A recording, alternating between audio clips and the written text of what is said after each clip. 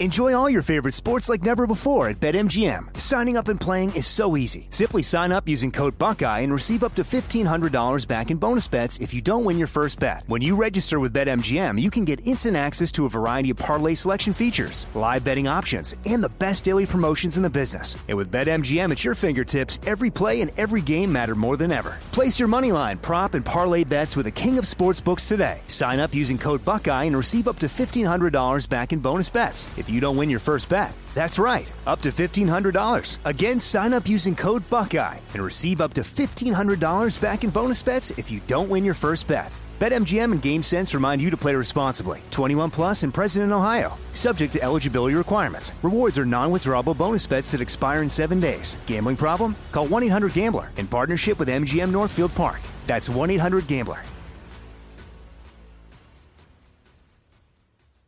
Are you being influenced? If you watched a blockbuster film in the last decade, then there's a chance it's been influenced by the Chinese Communist Party. Here's the reality. The CCP may be running the largest influence campaign in history. In Hollywood Takeover, brought to you by the Epic Times, investigative reporter Tiffany Meyer reveals how the CCP exerts control over some major studios. Don't miss the most important documentary about Hollywood yet. For a limited time, watch the first 10 minutes for free at HollywoodTakeover.com/Jesse. The 2024 election is upon us, and now is the time to fight back against the war on masculinity in American society today. Thankfully, the patriots at CHOQ, C-H-O-Q, are here to help real American men maximize their masculinity by boosting testosterone levels up to 20% over 90 days. I've been taking a male vitality stack from CHOQ for like 3 years now. It is incredible. They are here to help make American men strong again. Testosterone fueled again. Maximize your masculinity today at CHOQ.com. Use the code Jesse for a massive discount on any CHOQ subscription for life. CHOQ.com, code Jesse. Limited time offer. Subscription cancelable at any time. Hey everyone, it's Ted from Consumer Cellular, the guy in the orange sweater, and this is your wake-up call. If you're paying too much for wireless service, you don't have to keep having that nightmare. Consumer Cellular has the same fast, reliable coverage as the leading carriers for less. And for a limited time, new customers receive their second month free when they sign up and use promo code MONTHFREE by May 31st. So why keep spending more than you have to? Seriously, wake up and call 1-888-FREEDOM or visit consumercellular.com. Taxes, fees, and other third-party charges will apply. See website for additional details.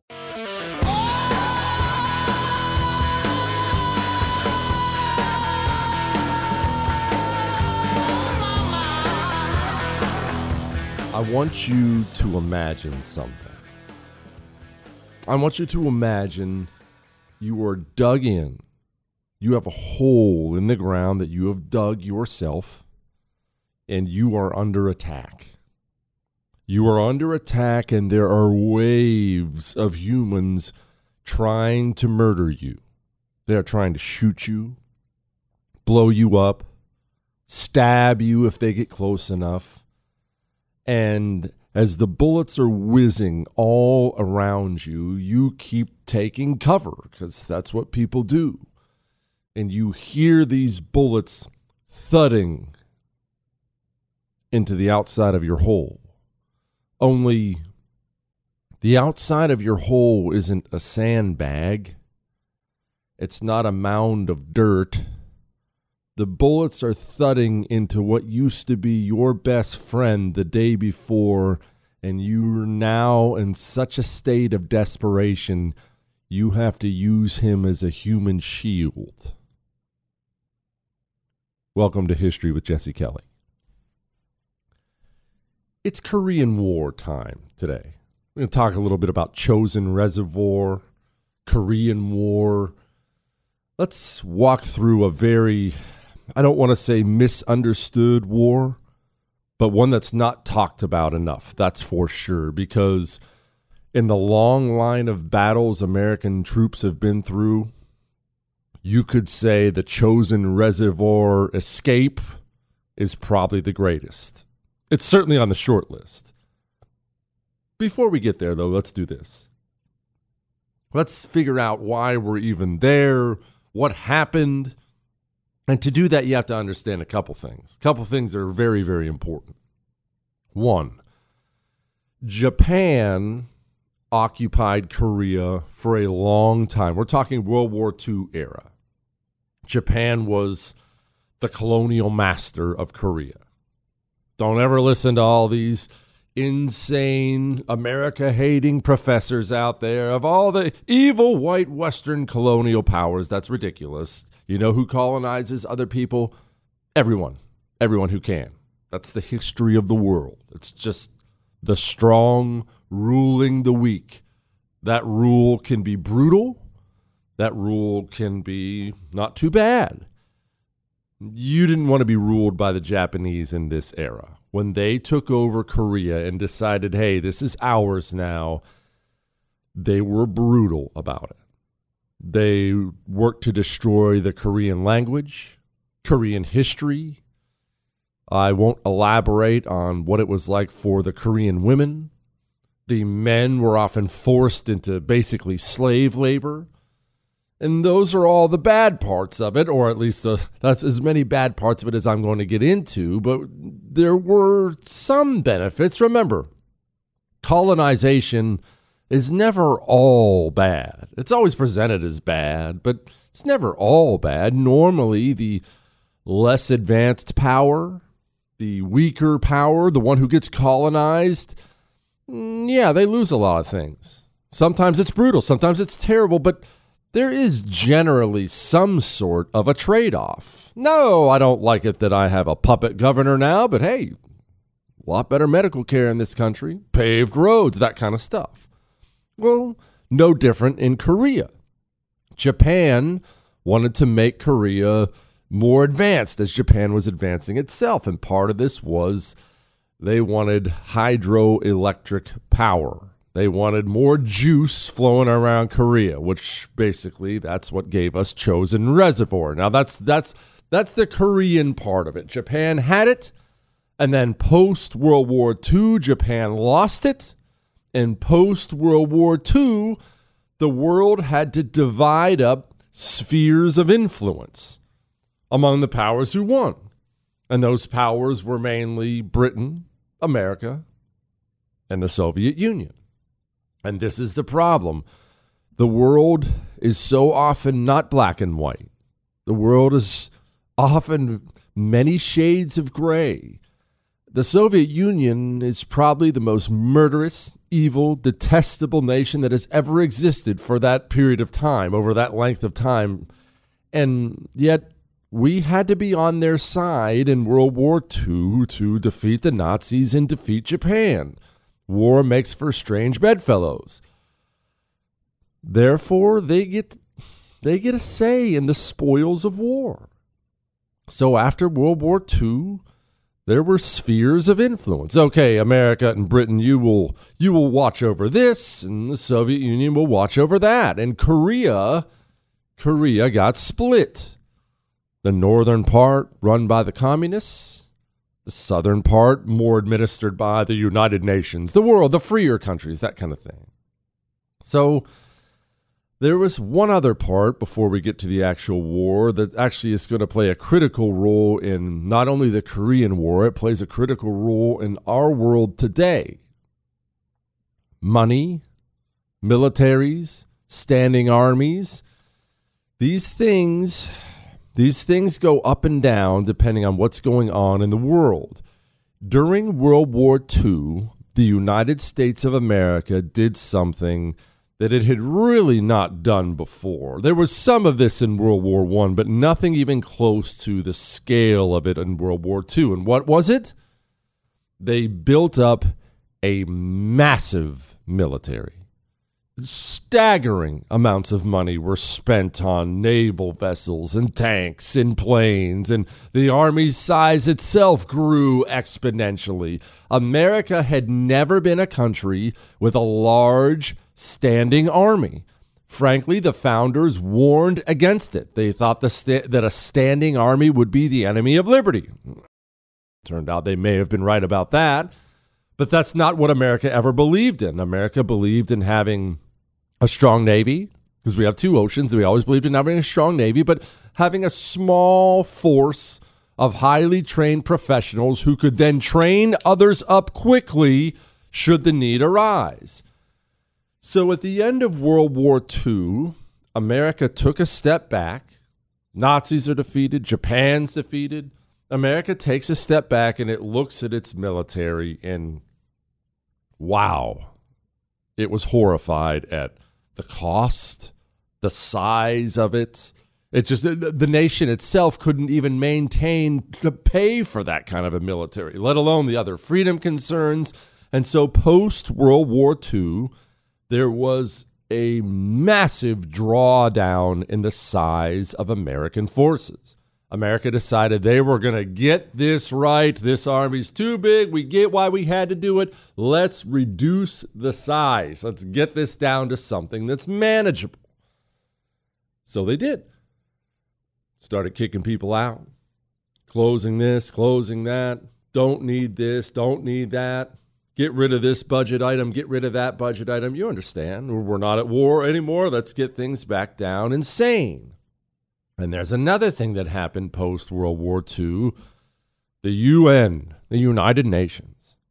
You see, human beings do a lot of things, and we do something individually and as nations to comfort ourselves in the wake of something terrible happening.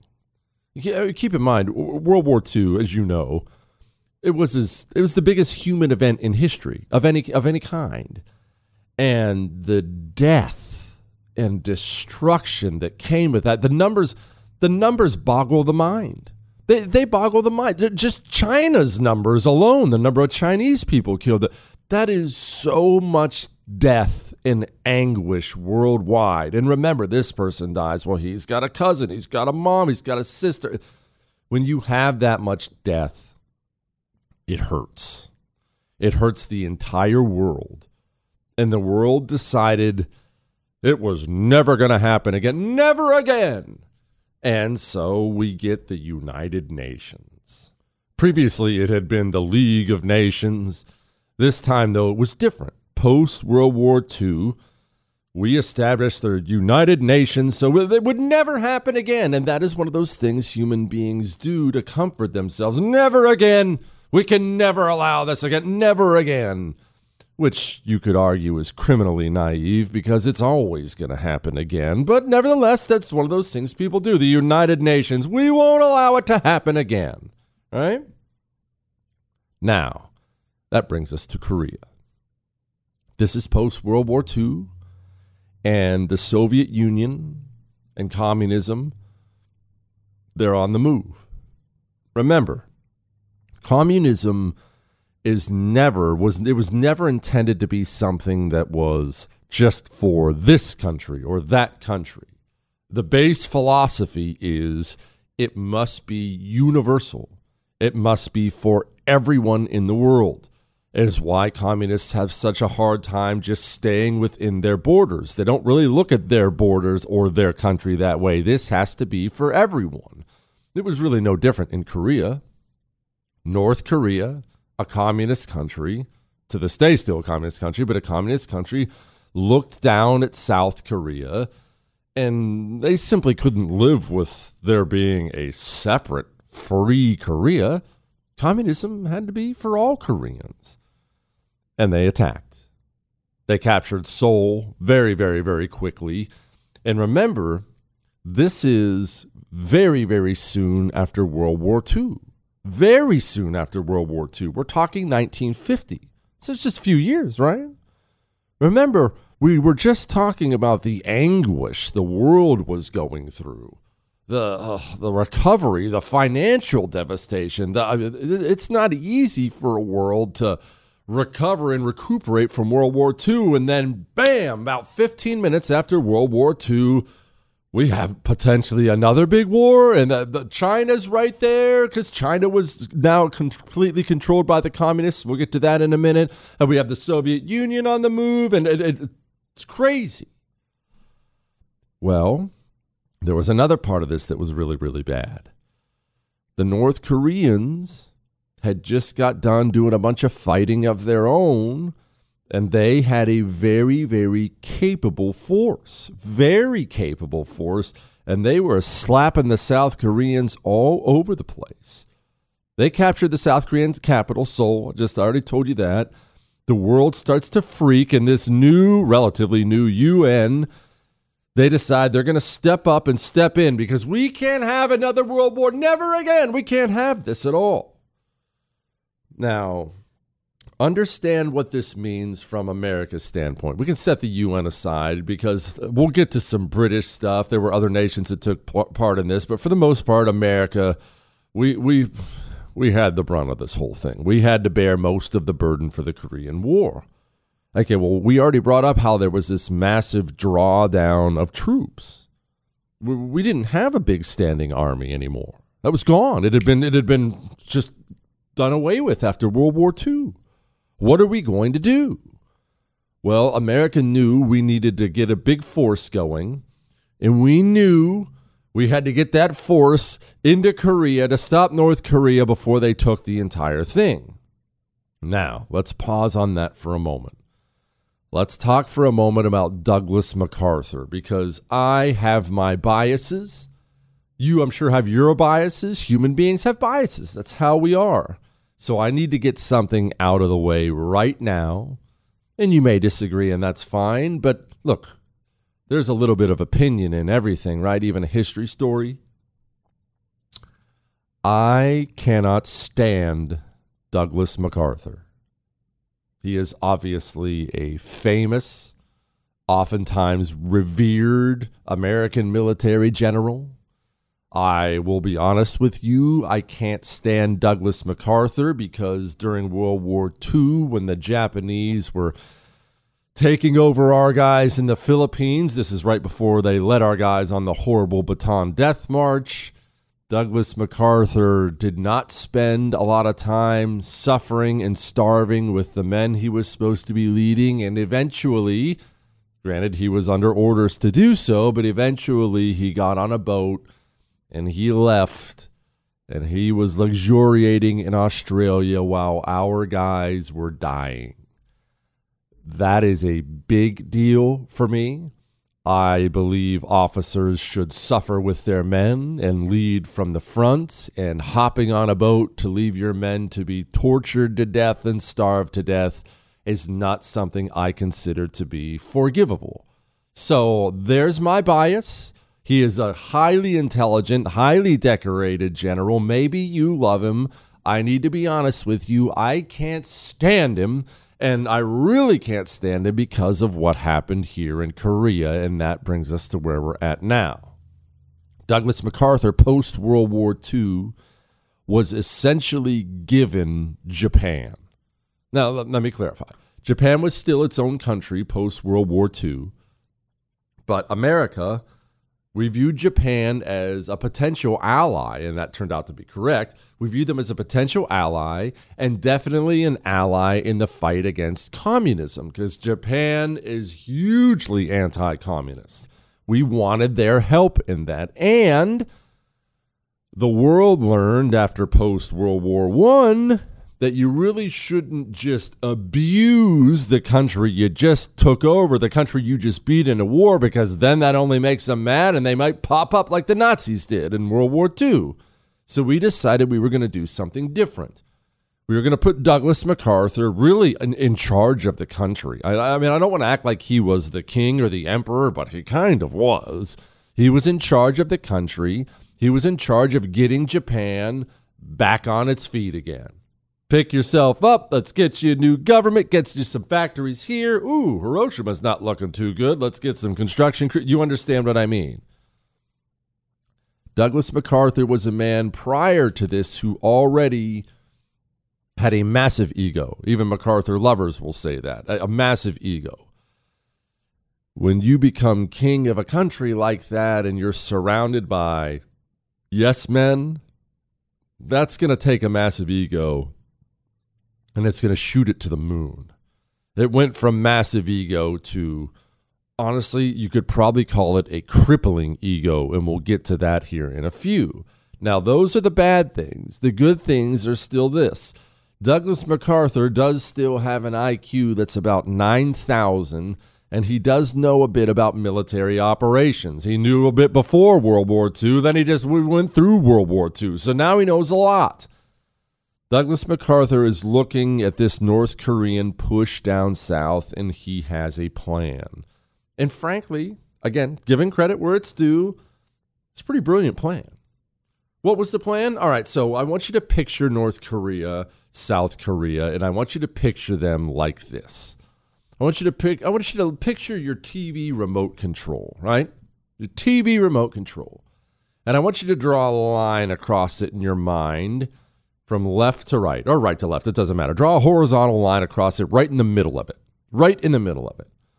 You have this North Korean army. They cross that line pushing down south, and things are looking bad. And my goodness, they're clear down to the southern tip. The South Korean army's almost wiped out. What are we going to do? Well, conventionally, what you could do is land all your troops on that southern tip where the other guys are and then make your stand and fight them off. Or, it's been done before. It's risky. You can land your troops up close to that horizontal line. You can land them behind the North Korean troops and begin to push north. Basically cut off their supply lines and make them feel as if their homeland is now in serious mortal danger. Because remember, the bulk of your troops are in the south trying to defeat the South Koreans. That's what we did.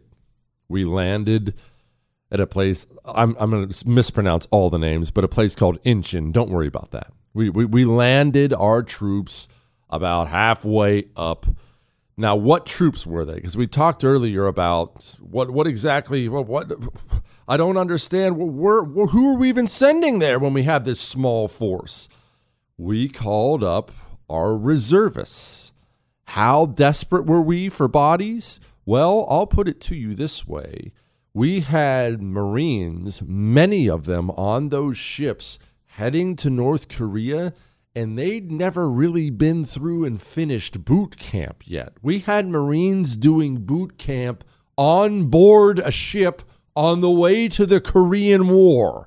How about that for drawdown? We simply didn't have the manpower, but we gathered up, let's just call it 20,000. The numbers are different. Let's just call it 20,000, and we land at Incheon. We land successfully. There is definitely some fighting as we fight our way through the North Koreans, but, and well, you can argue whether this is good or bad, we didn't have a ton of trouble with them. We just didn't have a ton of trouble with them. We took some casualties. We definitely melted some North Korean cities in the process, but we really pounded them pretty good. Now, we've landed. North Korea is no longer going to be taking over South Korea because we've stormed in and beaten up the North Korean army so badly. We clearly outclassed them in every sense of the word. We had the supplies, the artillery, the tanks, the planes. They were no match for us at all. And now we're feeling pretty good. Now let's pause for a moment because these things are always more complicated than just one snapshot on the ground. Let's understand something about China. We're going to leave North Korea for a second and we're going to go to China. China had just recently decided which direction it was going to go. And by that, I mean there had been this war in China going on for a long time between the nationalists and the communists. Mao obviously was the leader of the communists, and they were fighting. I mean, before World War II, these two sides were fighting, and then during World War II, and then they kind of laid down their swords in World War II and then picked them right back up again post-World War II. They wanted control of China, each side. Obviously, America was on the side of the nationalists. That's going to come into play here. Mao and his communists, they essentially sat out a lot of World War II and let the nationalists take most of the casualties. So they were in a lot better shape post-World War II. Boom, Mao steps in And Mao wins. About 1949, right before this, Mao and the communists have taken over China. Now, I need you to understand something about Mao. Mao may be the most evil human being who's ever walked the planet. I despise him. You should despise him. I'll do a history podcast on Mao at some point in time. That's not what this is. But let's be honest about something. Mao was not the average communist you'd find on the college campus these days. The limp-wristed guy in skinny jeans and a bunch of earrings in his face who's never been in a fight in his life. Mao may have been a murderous piece of trash, but Mao and his communists, they were tough. They'd been through many, many, many battles. Mao actually at one point in time had trained with Americans on guerrilla warfare. So many of those Marines in World War II, Marine Raiders, many of them had fought with and learned from Mao. Mao understood military strategy. Mao understood battles. Mao, dirtball communist as he was a very, very, very capable military leader. All right? That's going to come into play. Another thing that's going to come into play was this. Mao hated America. Now, communists naturally hate America anyways because America used to be a free country, so communists despise that. And Mao obviously had an axe to grind with the fact we had been backing his enemy. We'd been backing the nationalists. We'd been giving them weapons and things, trying to make sure these communists didn't take over. We didn't like communism back then. So that brings us back to Korea. We land with this force. We land halfway up, slap around the North Koreans. Hey, everyone, we good here? Looks like we have done our job. We have stopped it. But it didn't stop there.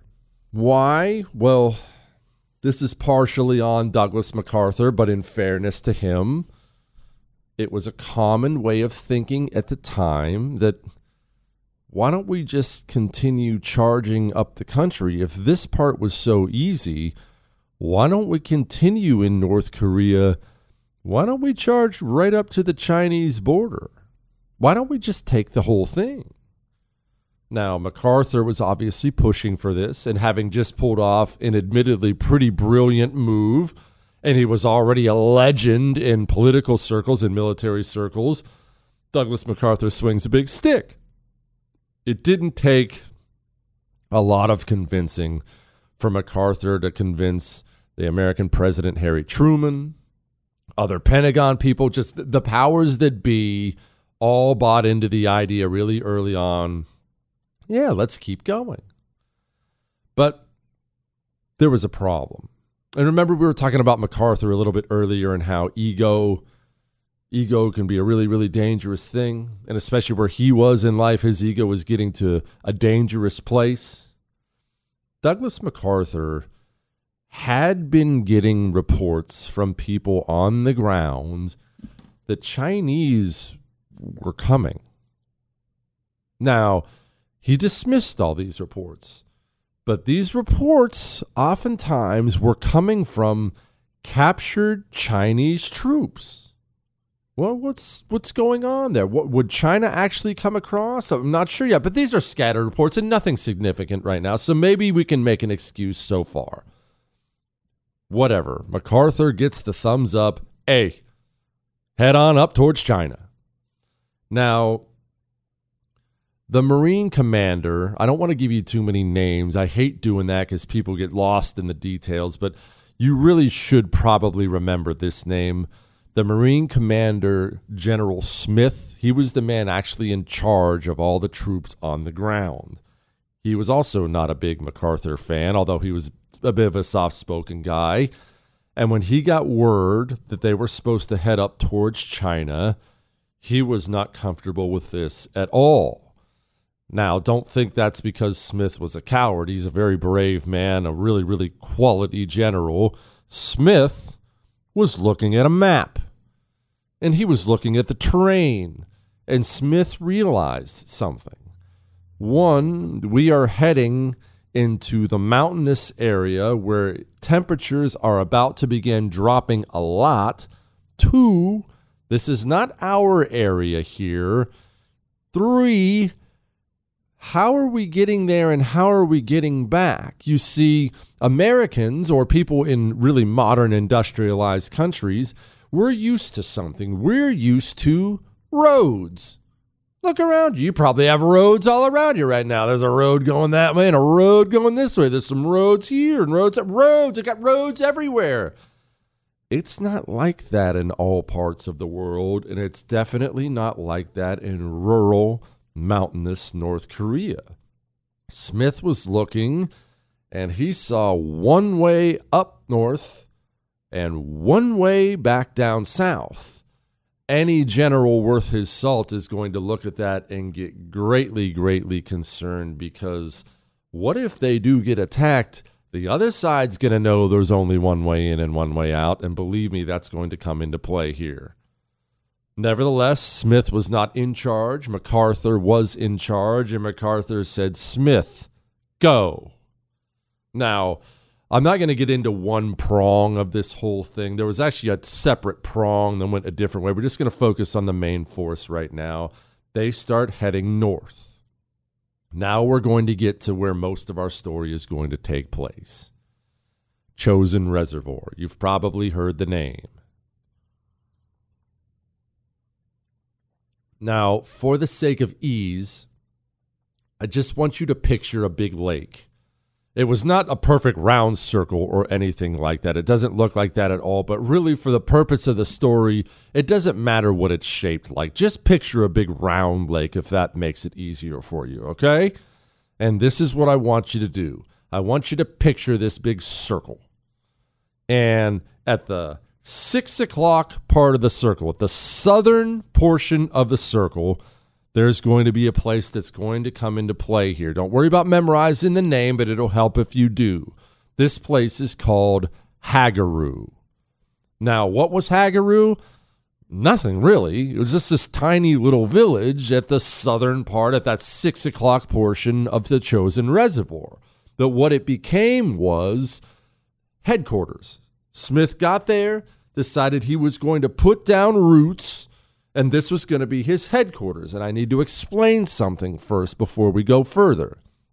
As Smith was pushing his way towards Hagaru, as he was pushing his way north, he started to get into contact with Chinese troops.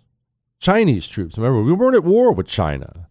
And all the China stuff was just kind of a rumor up to this point in time. But they start fighting and slapping around Chinese troops. We're defeating them very easily. They would show up and we'd fight them and kill a bunch, and then they'd just take off, almost like cowards. Who are these cowards? They're just taking off. And we're capturing some of these Chinese troops. And as they do, they begin interrogating the Chinese troops we would capture. And the Chinese troops we captured were very, very, very honest, almost unnervingly honest. And what they were telling Smith was, oh, there's a ton of us. There's 200,000 or 300,000 Chinese troops coming here. Smith, obviously, he has 20,000 men. Smith begins to send word back to MacArthur. He sends word up the chain that, hey, we are getting word that there are a lot of Chinese troops here. And remember, the American politicians were very wary about getting in a war with China. They didn't want Chinese troops coming in. This was just supposed to be a North Korean thing. And they were aware of how many people the Chinese have. Then and now, they've got a lot of them. It's not ideal if you fight them. So Smith starts sending word back to MacArthur saying, hey, Doug, there are apparently a lot of Chinese troops coming here. We're getting word there's a lot of Chinese troops coming here. And in one of those hard to explain moves, MacArthur kept laughing this real intelligence off and dismissing it. There's even a race component to it, not necessarily with MacArthur, but one of his underlings. His name's Almond, it doesn't matter, but he called them laundrymen. He just didn't think very much of the Chinese or the Chinese ability to fight. And remember, that's not everyone's racist type thing. That's like everyone does today. Race and prejudice they oftentimes play a gigantic role in world events. Remember, everybody holds some form of prejudice. It was part of why the American generals were so willing to take these chances. Well, the Chinese aren't coming, but even if they are, they're Chinese. What are they going to do? That kind of thing. So Smith keeps sending these warnings, and they keep being dismissed. But here was the actual reality on the ground. The reality on the ground was these Chinese troops we were capturing who were giving these warnings about just how many Chinese troops are coming. They were all being very, very honest. Mao looked at what was happening, and he decided he was going to commit many troops to wipe out a massive American army. And he did this for a couple different reasons. One, he hated us. We've already discussed that. Two, I can't believe I'm even going to say these words for a piece of trash like Mao. In Mao's defense, there is a massive army hostile to your country charging towards your country. How would you react? If there was a Chinese army right now, a huge Chinese army making its way north through Mexico City right now, do you think you would want some American troops to head on south and maybe put a check on that? That's where Mao was. And Mao understood something as well. Again, remember, Mao is a capable military man. Mao thought, I can surround these guys and wipe them out. Now, how was he going to do this? I mean, let's be honest. Mao's country was in dire financial straits, starving, and technologically, they just weren't there at all. They were, really a very backwards country technologically by this point in time, in part because of Mao, but still, they just weren't doing well. They don't have the tanks and planes and ships and things like that. Well, Mao understood that, and like any good military commander, Mao chose to make his weakness his strength. What am I talking about? How does that work? Well, if you've got a bunch of men, you don't have tanks, you don't have trucks, you don't have planes, you don't have aircraft carriers. Yeah, it definitely puts you at a big disadvantage when you're having a big fight. But Mao understood in a head-to-head fight, you'd rather have tanks and planes and whatnot, but having only men means you're awfully quiet.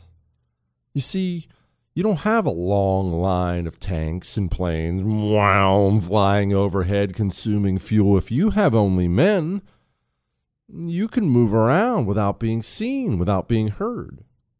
Mao decided he was going to commit, we don't know the number, no one does, so you hear all different numbers. We're just going to call it 300,000 troops to go down and wipe out this American force. And remember, this was his plan. His plan was to surround and wipe out the American troops. And how was he planning on doing this? Well, it was a two-pronged strategy. Remember, Mao understood guerrilla warfare. He understood warfare very well. Remember when we talked earlier about how the American troops kept getting in these fights with the Chinese troops and they would just slap them around like they were nothing, and then they'd retreat like cowards, and the Americans were laughing it off. These guys are useless. That was done on purpose. You see, as we were fighting our way up north and slapping around these, quote, cowardly Chinese, they were sucking us in on purpose. They wanted us to wet our beak, be too excited, think they were weak. They wanted us to come north. They wanted us to come to Chosin Reservoir. When we arrived in Chosin Reservoir, we arrived right in the trap Mao had set. We were getting an idea of this, but we didn't fully understand how bad it was. Now, how did they get clear down south how did that many troops get down south without being seen? Again, Mao understood some things. He understood American air power. He understood Americans would use their air power to recon, to look around, see what's out there.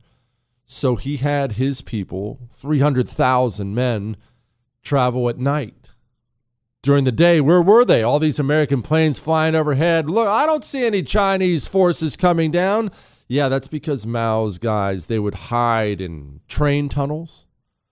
They would actually tie themselves to trees and sleep standing up. They wore white and slept in the snow. These planes flying overhead couldn't look down and see 300,000 Chinese troops. They had made themselves hidden. Back to where we were. We arrive at Hagaru, that little village at the southern tip of Chosin Reservoir, the 6 o'clock portion. And by now, Smith, the man in charge of the Marines, is well aware he has a problem on his hands. He's no longer advancing with the speed he was advancing before. He's starting to pick up more and more chatter about these Chinese troops and the size of the Chinese forces. And so this is what he does. He sends, we've got the Chosin Reservoir. I told you it's a circle. It's not a circle at all, but just picture it like a circle. That's all that matters for our story. So we have a circle, and we have Hagaru, home base, at the 6 o'clock part of the circle, at the southern end of the circle. He takes an army unit. Remember, these are Army and Marines, mostly Marines, but Army. He takes an Army unit, and he sends them to the east part of the circle, to the 3 o'clock portion of the circle. You go over here, get some hills, get this place secured. He takes Marine units, and he says, you go to the west part, go to the 9 o'clock part of the circle and secure it. And what do I mean when I say secure it? Well, this is what I mean. This is a reservoir. It's surrounded by mountains and hills. If you want to secure an area like this, you have to get the high ground. You have to get on top of one of these peaks, and you have to dig some holes, and observe and fight. You want to have that high ground. That's what you wanted to do. That was the idea. Now, they get themselves dug in, and all of a sudden, it goes off. You see, many of these Marines, by the grace of God, the Marine leadership, many of these guys were World War II veterans. Many of these guys had fought in places like the Pacific. They understood security. They understood how to fight. They understood how to set up a perimeter. They understood position. And in one of the most underrated parts of this is making sure you know when the enemy is coming. The Marines would put out things like a wire, and they'd put a can in it with just some rocks in it. And it sounds simple, but you attach that to the wire, someone hits the wire, rattle, rattle, rattle, now you know somebody's there. The Chinese attack on the first night. And something you have to understand about this entire battle is because they're communists, because they were the Chinese communists, they had no regard for human life. No regard for the human lives of their own troops. They would send wave after wave after wave of these communists at these dug-in Marine positions, and they didn't care how many died. The communists would, and this is not uncommon in communist armies, they would send guys with weapons. They would be the first wave. But lots of those guys would get slaughtered. You have a bunch of Marines dug in with a machine gun nest pointing down at you. The second wave didn't always have weapons. Their job was to pick up the weapons of the guys from the first wave who got killed, pick up their weapon, and keep charging right at the same area. What was the back wave doing? The back wave, they were the bunch of political commissars. Their job was to mow down any Chinese communist who turned around and ran. So they didn't have any choice but to throw themselves at the Marine positions in waves. It's a terrible first night all around.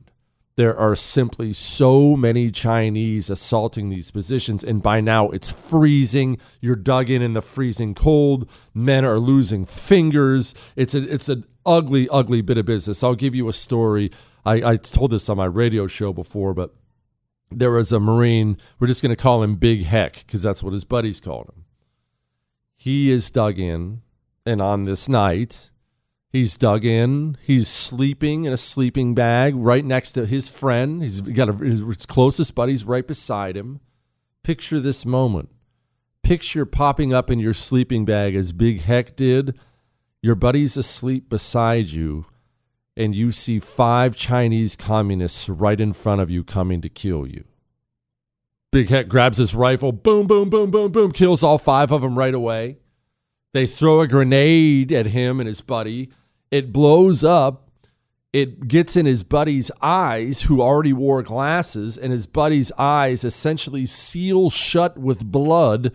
He can't function and shoot the rest of the night. So the rest of the night, he sits there like a warrior and loads up new magazines and hands them to Big Heck, who spends the night ending lives. This is the guy who at one point in time in the night, the Chinese were trying to kill him so bad, they started chucking grenades up at him. He picks up an E-tool, essentially a little shovel, and like a baseball player, keeps swatting the grenades back down at the Chinese. Yeah, he ended up winning a Medal of Honor for what he did that night. But long story short, there's a bunch of stories like that, like Big Heck's story. But you have to understand, the Marines are getting shot to pieces. They're alive, they're surviving, but they're running low on ammo, they're running low on men. It's a terrible first night. And so Smith, the commander, at his base, he begins building an airfield.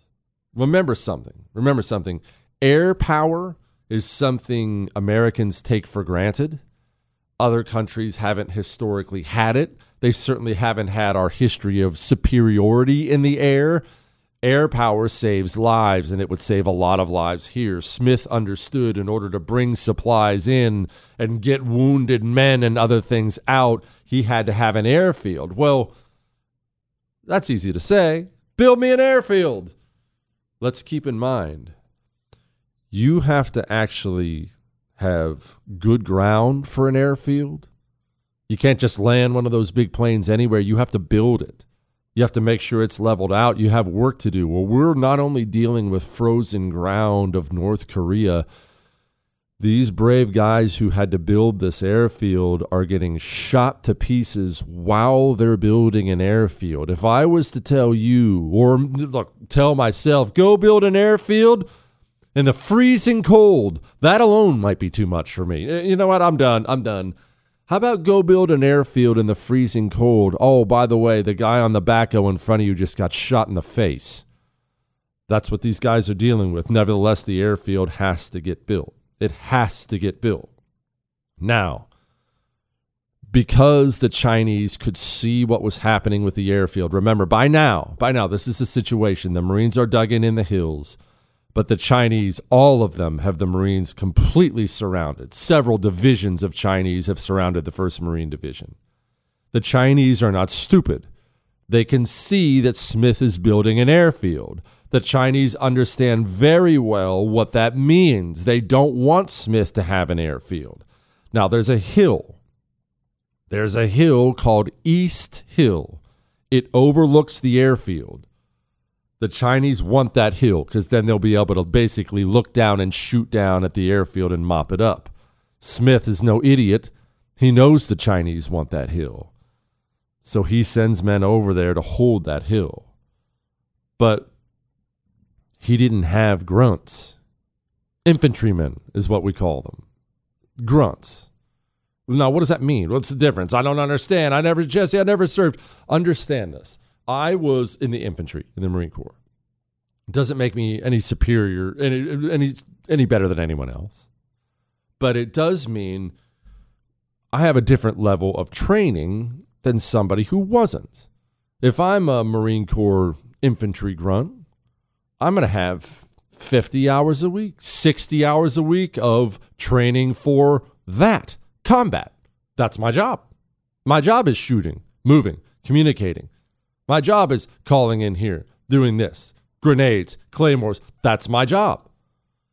If you're not a grunt, if you're a cook, the cook's important. People got to eat. If you're an administrative guy, you're dealing with the paperwork and the maps and things like that, that's fine. That's important. Got to know where you're at. You're not training for 50 hours a week to kill people. You're lucky if you train 1 hour a week to kill people. It's just a different level of training, a different type of training. That brings me back to what I was saying. Smith needs men to secure the East Hill. Smith doesn't have any more grunts left. They're all out at the other hills. Smith has to send a bunch of non-grunts to go hold the hill. And these brave guys, cooks and bakers, they go over there and they dig in, and the Chinese throw themselves at this hill, and just a horrible battle ensues. But we hold the hill. Barely, but we hold the hill. And then we hold it again. And by this point in time, this is the situation. We are a few nights into this whole thing, and everything is teetering. We are about ready to lose, and understand what losing means. There's no escape. There's no boat. There's no plane swooping in. If the lines break, we're going to have 20,000 dead Marines. And understand this as well. The newspapers in the United States of America at this point are already starting to put in print, the Marines are doomed. They're all going to die. No one's coming home. You see, we don't think of it now because hindsight is 2020. But there was a wife, a mother, a father picking up a newspaper and reading that their son had no chance to live. Think what that moment is like. And Smith, at this point in time, understands how much trouble he's in. And he understands he's about to lose East Hill. His guys simply can't withstand another Chinese attack. So Smith has to make one of those decisions that's just brutal. Absolutely brutal. This decision is he must risk something. You see, you remember where Smith was, right? He's back at that 6 o'clock portion, the bottom of the circle. You have it pictured in your mind? Well, draw a little line straight down from that straight south, and there was another little area where we had some guys. There were some British troops and American troops there. It was called Coterie, but don't worry about that. It's just remember there was another little place there. They had guys there.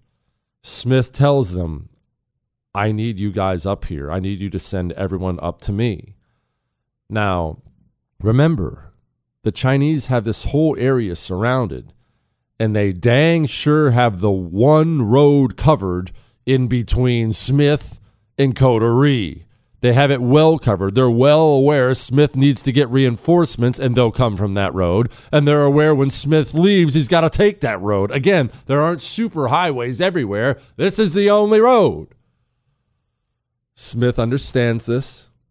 To his credit, he didn't feel great about dooming men to die with this order, but he understood he was going to lose all 20,000 Marines if he did not get help. And so a bunch of Brits and Americans, they hop in a massive truck convoy, and they start driving north up to Hagaru, trying to get to Smith so they can save him.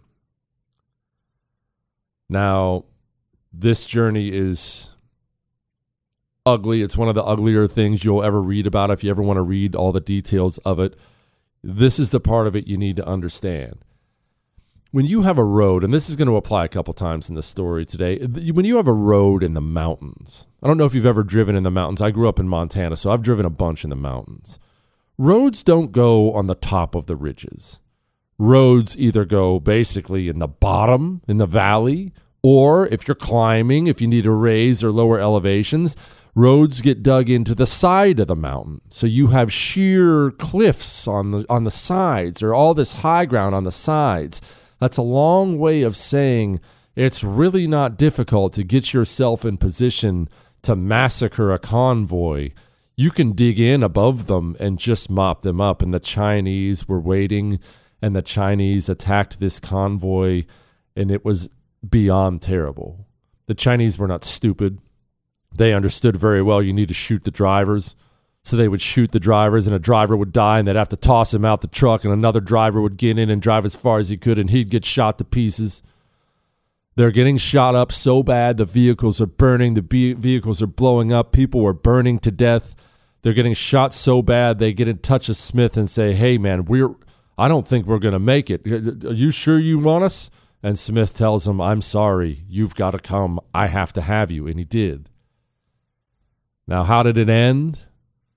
Well, the back end of the convoy actually made it out okay because they turned around and went back. They couldn't make it. The front part, while it was shot to pieces, they did get through, took many casualties, but they did get through. We'll get back to them in a second. The middle part didn't make it at all. Many Americans were actually killed. Many were taken captive. Some spent a couple years in POW camps. Bet you didn't know that because of this little run. Now, let's go back to Haggeroo. Smith gets his replacements. Those replacements go over. They help out. Now, let's pause here for a moment because there is a man I need to recognize. John Yancey. Now, he's one of the guys leading one of these hills, and John Yancey was already a war hero. He had already fought with the Marine Raiders in Guadalcanal in World War II. He was already a decorated Marine, and he's just one of these guys who's born to end lives. And John Yancey, he was in charge of a big group of Marines at the top of one of these hills, and they're getting shot to pieces. By the end of one morning, Yancey has 90% casualties. He's been wounded several times himself. He has bullet holes through all of his clothes. 90% casualties. Yancey, at one point, yells to his men that he needs to gather up a group of them to go plug another spot in the line because they're getting shot so bad. At this point, a Chinese soldier with a Thompson submachine gun shoots Yancey in the face, pops in front of Yancey, shoots him in the face, shoots his jaw, shoots out a bunch of his teeth, and his eyeball pops out of its socket. Yancey, with his eyeball on his cheek, pulls out his pistol, a war prize pistol that he got in Japan, and shoots the Chinese guy dead who just shot him in the face. And then he reaches up, grabs his eyeball, and puts it back into the socket. Why didn't John Yancey win a Medal of Honor? Most people ask that question. John Yancey could have won a Medal of Honor and should have won it for this. Why didn't he? Every officer who could have gave him one died. That's John Yancey. Just thought he deserved a special shout out. Now let's get back on the timeline here. Remember I told you about the Army unit. The Army unit that had been sent to the east part of the reservoir, over to the 3 o'clock portion of the reservoir. That Army unit was in dire straits. They had been completely cut off from everyone else. Their commanders kept dying. They were now starving to death. They weren't getting resupplied. They were short on ammunition. That Army unit was in trouble, very serious trouble, and they figured it out. They figured out very quickly, no one is coming to save us. Remember, there was no one to go save them. There was no manpower. There was no nothing.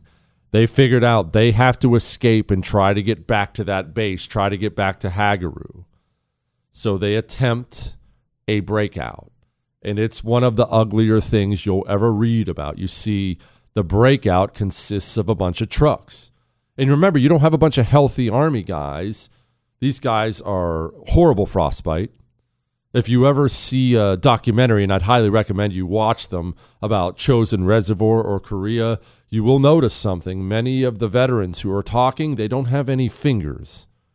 Many of them don't have feet anymore. We're talking temperatures, they said, with the wind chill, 50 below zero and worse. Guys are frozen to death. Guys are getting shot. Guys are getting blown up. You don't have a bunch of healthy Army guys trying to break out, but they don't have a choice. So you have to load all the wounded you can in the bed of these trucks and then cling to the trucks and then start driving the trucks out trying to escape. But again, remember, you're surrounded. You're not trying to escape through a neighborhood. The Chinese knew it. The Chinese, again, start shooting all the drivers. The American commanders, again, anyone in charge continues to get killed. So soon it becomes a rout. Soon it becomes a disorganized rout, every man for himself type thing. There are great stories of heroism, guys hopping in the driver's seat when they know they're about to get shot, but they understand they have to drive. And there are stories of cowardice, ones we don't like to talk about. Drivers just parking their truck with a bunch of wounded men in the back and getting out and leaving them there and taking off.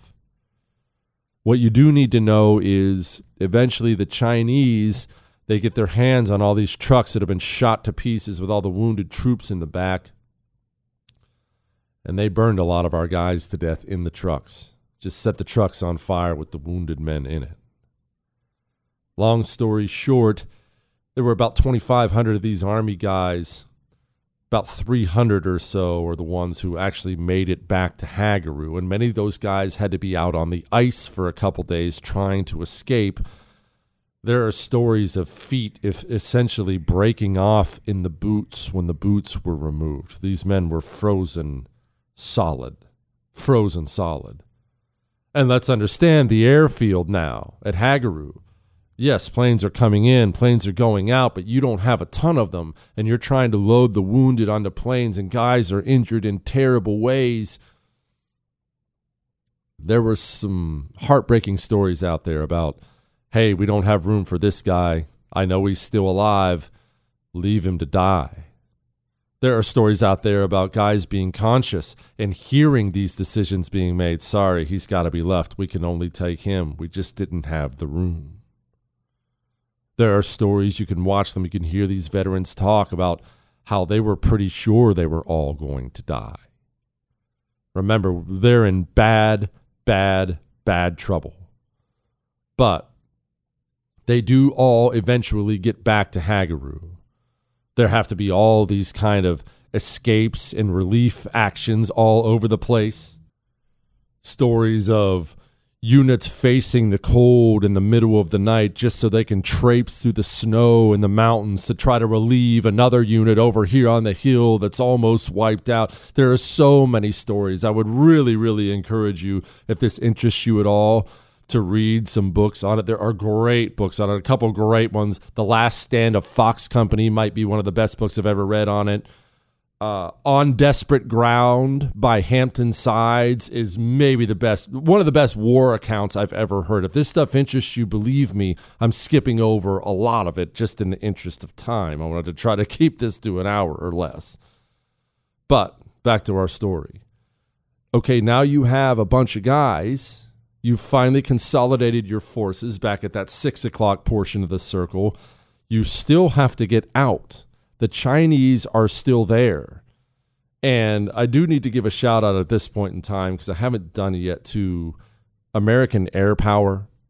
American pilots in the Korean War saved these guys. Yes, bravery on the ground did too.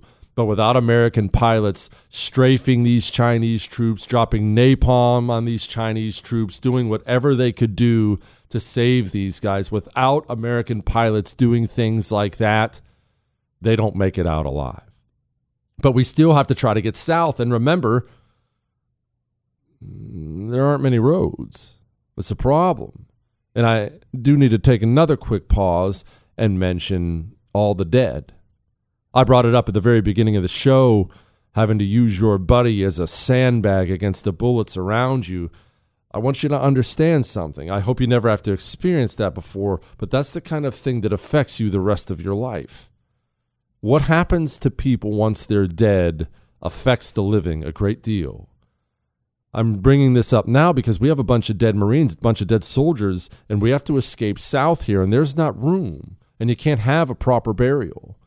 They had to blast. The ground was too frozen to dig now. They had to blast mass holes in the ground and throw their dead buddies in there who were frozen stiff on top of each other and cover them up. And it affected them. It affects them to this day. If you talk to one about it, it affected them a lot. It was tough, very tough. Back to getting south. The roads are low, and at one point in time, they crossed a bridge to get up there. The Chinese, again, not stupid. They had since then blown that bridge to get south. In one of the more fascinating military engineering stories of all time, if you look at this bridge and how high it is, you can go look at pictures of it. It's amazing. They dropped enough supplies down to the troops so they could get a makeshift bridge built so trucks and men could drive over it. And when I say makeshift bridge, I want you to understand, I don't mean it was solid all the way across. You could stand on it and look right down through it, 1,000 feet below, and look at the ground. How crazy is that? Now, Let's wrap this up here because I don't want to go any longer. They did make it out. It is one of the great fighting withdrawals, great escapes, whatever you want to call it, of all time. And you could make of this what you will. The Korean War, more than anything else, brought about America's current foreign policy of having a permanent, huge military, of having bases all over the world. This thing scared America so badly that we altered our foreign policy from that point forward forever. That was History with Jesse Kelly.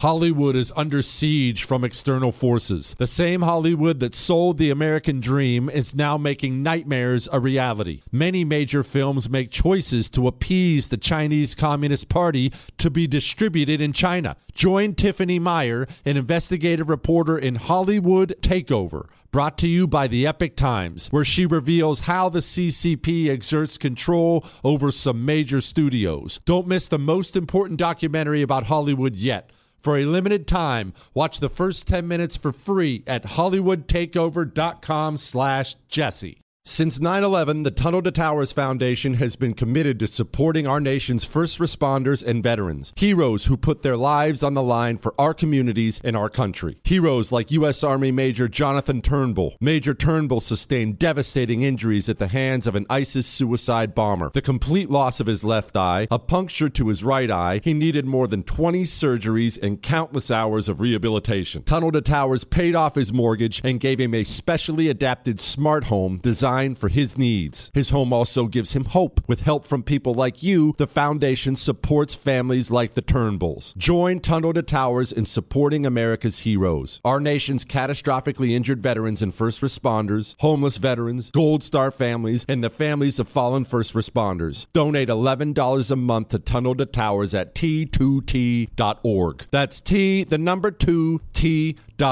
95 cents of every dollar goes directly to its programs. The 2024 election is upon us, and now is the time to fight back against the war on masculinity in American society today. Thankfully, the patriots at CHOQ, C-H-O-Q, are here to help real American men maximize their masculinity by boosting testosterone levels up to 20% over 90 days. I've been taking a male vitality stack from CHOQ for like 3 years now. It is incredible. They are here to help make American men strong again. Testosterone fueled again. Maximize your masculinity today at CHOQ.com. Use the code Jesse for a massive discount on any CHOQ subscription for life. CHOQ.com, code Jesse. Limited time offer. Subscription cancelable at any time.